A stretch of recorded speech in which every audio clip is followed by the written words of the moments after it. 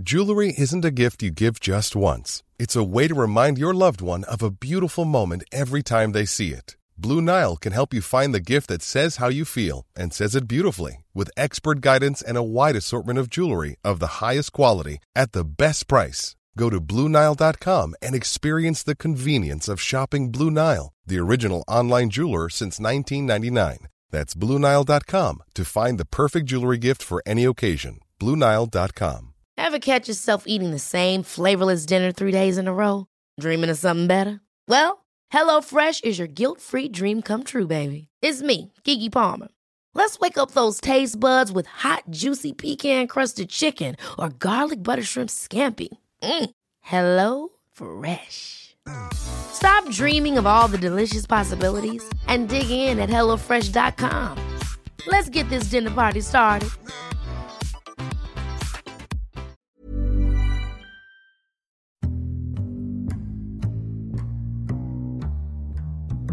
Welcome to the Insomnia Project. Sit back, relax, and listen as we have a conversation about the mundane. One thing that we try to deliver is a conversation that is less than fascinating so that you, our listeners, can feel free to just drift off. Follow us at Listen and Sleep. If you haven't yet, check out our Patreon page. That's patreon.com/The Insomnia Project. I want to thank you for joining us. We hope you will listen and sleep. I'm your host, Marco Timpano, and joining me today is a good friend, Yusuf Salman. Did I say that right? Yeah. Okay. I want to make sure I say it. I know you for so long, and it's always like, the one thing I don't want to do is say my friends' names incorrectly, right? Last names don't come up very often in conversation either. It's true. It's true. I often will get, so if I've met someone who, I've met them once or twice, and then we bump into each other, let's say a year or so later, they'll make a mistake with my first name before they will with my last name. For some reason, my last name sticks in their head. Okay. Or when you get a Starbucks drink and they ask you for your first name, for some reason, I'll always get Markle, like sparkle, instead of Marco. Clearly, it's the way I'm saying my first name to the barista. Right. But, yeah. Not enunciating enough. No, something. Now, Yusuf, you are a rock climber. That's one of the things I remember when I first met you. We were talking about it because we both worked in the same place. And you were talking about this love you have for rock climbing. Mm-hmm. Who got you into rock climbing? Let's start there. There's a longtime friend of mine. I only run into him semi-occasionally. Mm-hmm. He's a bike mechanic and tour biker. So he bikes all over the continent. He sent me a message one night saying, there's this really cool place in the city you should check out. Come meet me. But he wouldn't say what it was. He just told me to wear comfortable clothes that I could move around in. And we ended up walking into a rock climbing gym. Cool. Yeah. Signed in, bought my rentals, got on the rock wall, and just immediately fell in love. Really? Yeah. What is it? Okay, so you do, is it bouldering is the one you do? Because there's a difference between bouldering and... Top roping. Okay. Or lead climbing. Just there are various levels to it. You can see how much I know about it. Yeah. Although I have been rock climbing once many, many years ago. Okay. I don't have much upper body strength, so it was really challenging. There's two things I can say to that. Sure. Okay. So I would say upper body strength is not as needed. Okay. Your legs propel you as much as your arms pull you, if not more. You want your legs to push you more than your arms are pulling you. Oh, really? Yeah. Okay, so clearly I wasn't doing it right. No, I guess not.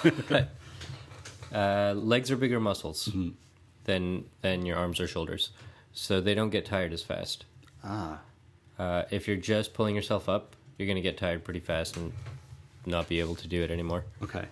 From the rock climbing I've seen, both on Instagram or on television, there is a grace to rock climbing. Mm-hmm. There is an elegance. There is an art almost to rock climbing. Is that fair to say? Yeah.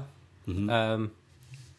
I fell in love with the movement of it, but that was just at first just brute, like upward. I can propel myself this way and get higher. Cool. Right. The love continued to grow from being able to discover the elegance in the movement, from realizing that my breathing does a certain thing to my body. So how I'm breathing affects my movement. How to shift my hips for a different center of balance. It's almost like dancing. Sure. In some ways, and I don't dance. I can't dance. Right. So I guess the movement of climbing is that equivalent for me. It's that sort of release. That's sort of fun. One of the things I remember that you had said to me years ago about rock climbing was that it is a sport that one does for themselves. So your competition isn't anything other than what you want to do. There's no, I don't know how you phrased it. You did it in such an elegant way, but talk to us about that. Well, okay, so even as a child, I never really got into team sports. It's too much. For a long time, I was painfully shy as a kid. Okay. And it's too much like talking to other people, coordinating with other people, and trying to win as a team. And I guess the aspect of climbing for me was if I'm better than I was last week, that's good enough. Right. I don't have to be better than the guy next to me on the wall because he's got, or she's got, other people on the wall have their own journey. I'm just trying to be a better climber than I was last week or 2 weeks ago or a month ago. I'm trying to move better. I'm trying to be more mindful of my movements. And if I can climb something tomorrow that I couldn't climb yesterday, that's cool. Right. That's a lot of fun. If I can swing down to Niagara Glen or head up to Blue Mountains. And last summer, there was a climb that I looked at and thought, I can't do that. That's too hard. Okay. But this summer I can get on it and even make a little bit of progress. That's cool. I don't have to be able to be better than everybody else around me. So the challenge is more about yourself than anyone around you. And so you climb outdoors as well, it sounds like. So that's a bit misleading. How I was talking about it is a bit misleading. I haven't been, because of working in kitchens, I haven't been outdoors in about 3 years. Oh, I see. Okay. Because most people go outdoors on the weekend. Sure. And you're working. Yeah. Bouldering, what exactly does that mean? Generally, indoors, bouldering doesn't go higher than about 13 to 15 feet. Okay. At most. Legally, you're not, for insurance reasons, not allowed to go higher than that. Oh, I didn't know that. You're not clipped into a rope or harness. And if you fall, there are big mats on the bottom, crash pads. Oh, so you're not rigged up for this? Because the one I did, I was rigged up. Right. Okay. Yeah, so for bouldering, it's just your climbing shoes. Okay. And that's it. And is a climbing shoe like a slipper? What's it like? Is it more like a runner? Is it a... I picture it like this, a very thin ballet type slipper that has good grippiness. Yeah, that's pretty accurate. Wow, actually. Yeah. Look at that. So if you think of ballet slippers, I don't know what the term is, but you can stand on the edges of your toes. Toe shoes. Right. And like do a twirl on ballet slippers that way. Climbing shoes are pretty much the same thing. I see. They're covered in rubber on the bottom. They are ideally meant to exactly fit the shape of your foot. So they're going to be snug to your foot size? Would that be fair to say? Yes. Okay. And then you can use pretty much every part of your foot to help with the act of climbing. So I can dig my toes into somewhere and be able to let go with my hands and still be able to hang on. Oh, man. Yeah. So your toes, like each toe must have muscles that you can manipulate and work that someone who doesn't do this kind of sport may not have. Yes. Okay. The big toe more than the other toes. Okay. But similarly to how your thumb is more dexterous than the rest of your fingers. Okay. Or more multi-purpose. Sure. Yeah. Climbing shoes are basically designed to make your feet work like bottom hands. Wow. Okay. This might sound like an absurd or silly question, and please forgive me if it is really inaccurate. But when you're doing your is it called bouldering, what you do? Mm-hmm. Yep. Are you gripping onto those little plasticky things of different colors and whatnot? Because that's how I remember. You know how they're like different shapes and different colors? Yep. Is that what you're grabbing onto? Yes. Is there a preferred shape that you like to try and grab onto? Like, is there like, oh, I love this one, it's easy for me? That's also a very good question. Every once in a while. So climbing holds come in... indoor climbing holds come in a variety of selections. Mm-hmm. They're designed to as closely emulate outdoor holds as possible. Unless you're competition climbing, but that's a whole different thing. Sure. And yeah, over the years, the evolution of climbing holds has changed too, but initially they were meant to emulate outdoor climbing as much as possible. So you've got jugs, Okay. which you can sink most of your hand into, like fingers, and then halfway down your palm, you can get almost all of your hand or all of your hand into this hold. Okay. Easiest to grab onto. You have slopers, which think of trying to grab a giant beach ball.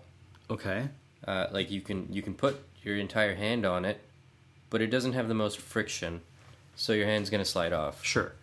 You've got pinches, which is if you're pinching something, you're using your fingers, the tips of your fingers and thumbs, to grab onto it. Sure. And that's exactly what a pinch hold is.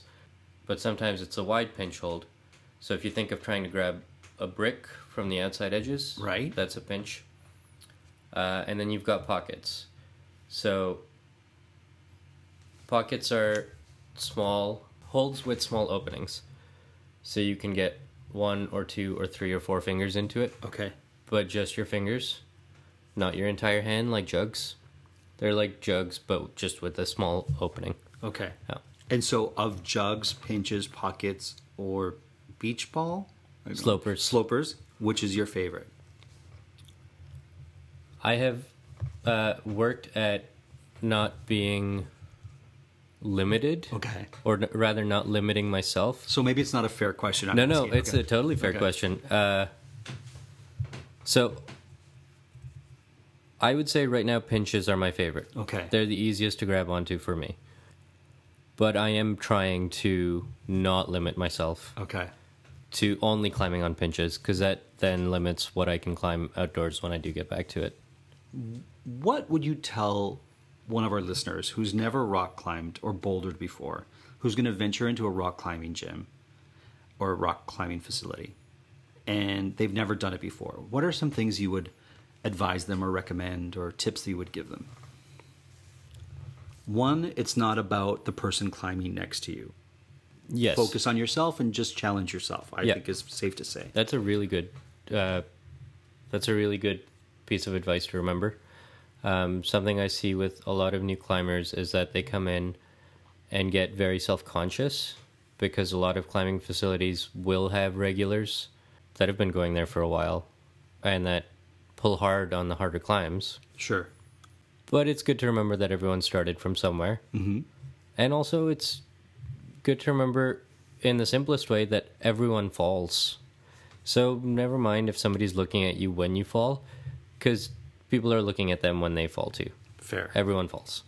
Both in life and in the rock climbing Yeah. gym. There you go. And then pushing with your legs. Remembering to push with your legs a lot more than pulling with your arms is really good advice for first time. Now, do you prefer climbing up or getting down? I prefer climbing up. Okay.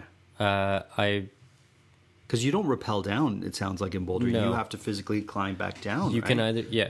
So or just jump on the mat. you can jump off. Okay. But isn't that kind of cheating, chickening out? And Or not chickening out, but like working the system. I don't know how to describe it, Yes. but there's got to be something that... and potentially dangerous as well. Oh, okay. And discouraged So- by most gym staff in most places. So the Insomnia Project recommends that you do not jump on the mat, rather climb back down. As much as possible, yes. There you go. Okay. What do you love most about rock climbing? It is a distraction or a release from everyday, day-to-day life. Mm-hmm. I can get fully into the movement of it. It's a very meditative process for me. How so? I'm entirely in my own head while I'm doing it. And it ties into the being better than I was yesterday. I'm focusing to a point that I'm thinking about my movement and my breathing and my center of balance, and then the edges of my fingers and the edges of my toes. It's a full body immersion experience for me. Yeah, it sounds almost yogic, meditative, poetic, if you will. Mm-hmm. And speaking of poetic, you are also someone who I know who writes poetry and really enjoys poetry. Mm-hmm. And this, would you call it a sport? I'm calling it a sport. Is that what this sport is a lot more poetic than I thought it was, having this conversation with you. It does have this sort of, like you said, you compared it to dance, and you compared it to how it's meditative for you and how the challenge is brought onto yourself. And it has a very sort of, it has an inherent beauty in it that one might not see unless you really look at it, right?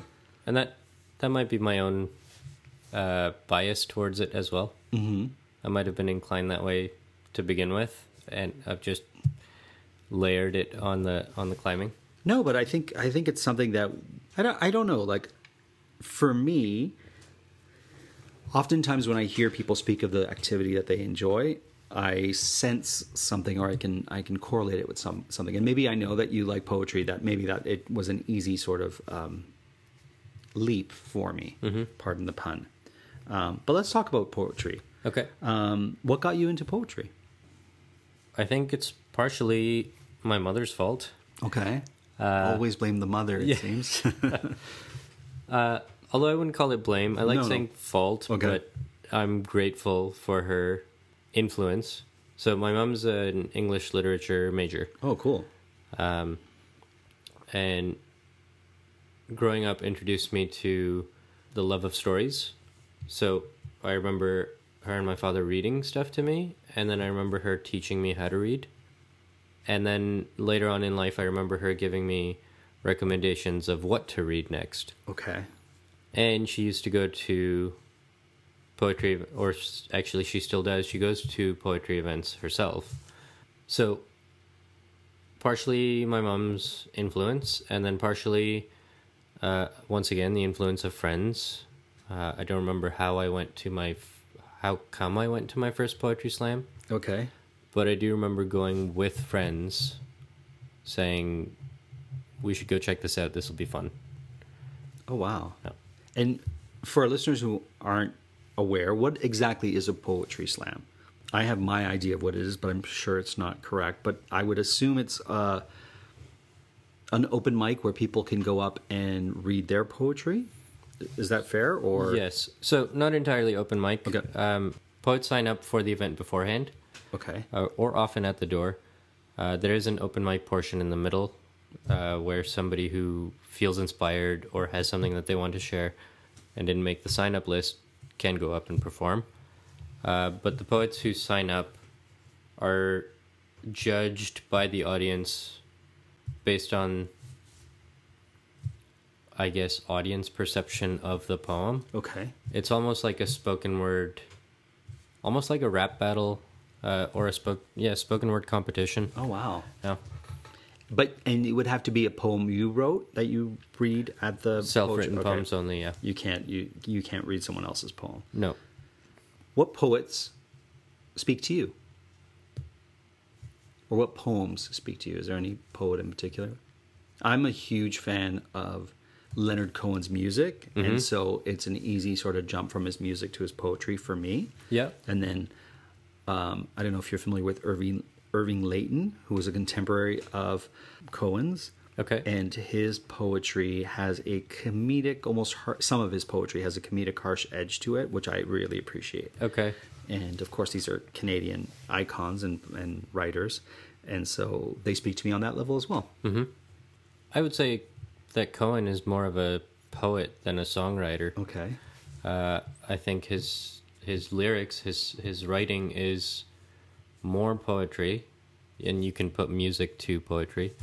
But you can always take songs and perform them as a poem or speak them as a poem without the music. Right. I think Leonard Cohen's writing is poetry first. Fair. He's certainly not a singer first, and he was the first to say that. Right. So, yeah, that's fascinating. Kind of like Bob Dylan.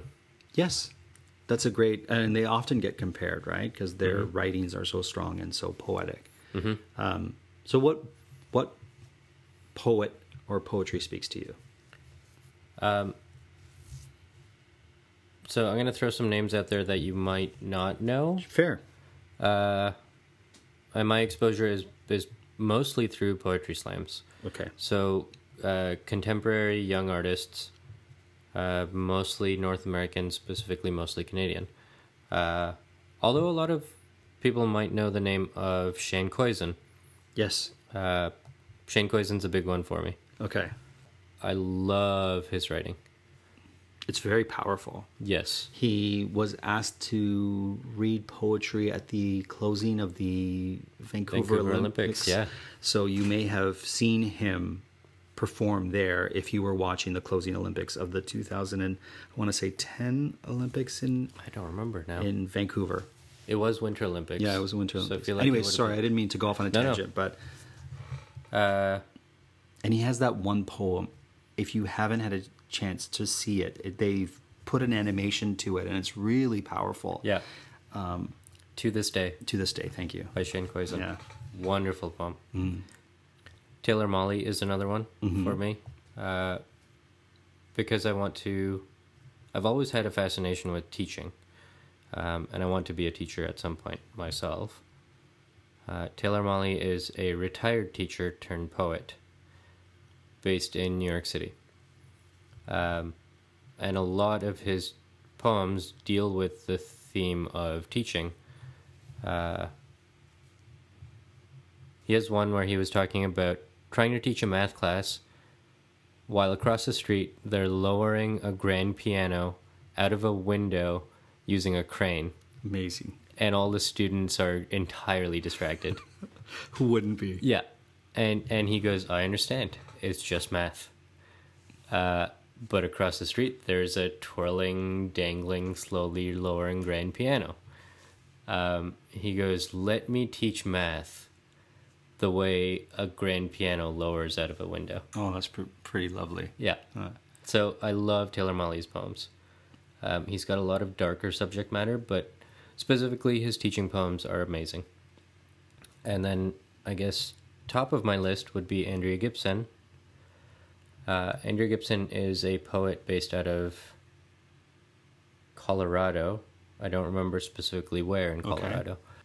Okay. I'm going to say Boulder, Colorado. Maybe. Just because we were talking about Boulder earlier. And Boulder, Colorado has a very strong artistic scene to it. Okay. It's a real strong city for the arts. So I'm just going to guess that. Okay. I do want to go to Boulder, Colorado at some point. It is a climbing destination as well. It is as well. Oh, yeah. I didn't know that. Yeah. Colorado in general, but yeah, Boulder, Colorado is a climbing destination. Cool. Andrea Gibson's poems deal with themes of social justice mostly, and that's also very important to me. So I love her poems. How do you approach the page when you write a poem? That's a good question. It's a mix. Sometimes I feel like I have to run to grab pen and paper or pull out my phone super quick and start typing because something is flowing through me that I need to write down. Okay. I've never actually missed it. It's always kind of circled around in my head until I get to the pen and paper or the phone. And then other times, there are times where I have an idea in my head of a point I want to make or something I want to argue or even just a feeling I want to put on the page. A lot of what I write is about climbing. And I try and put the feeling of climbing onto the page often.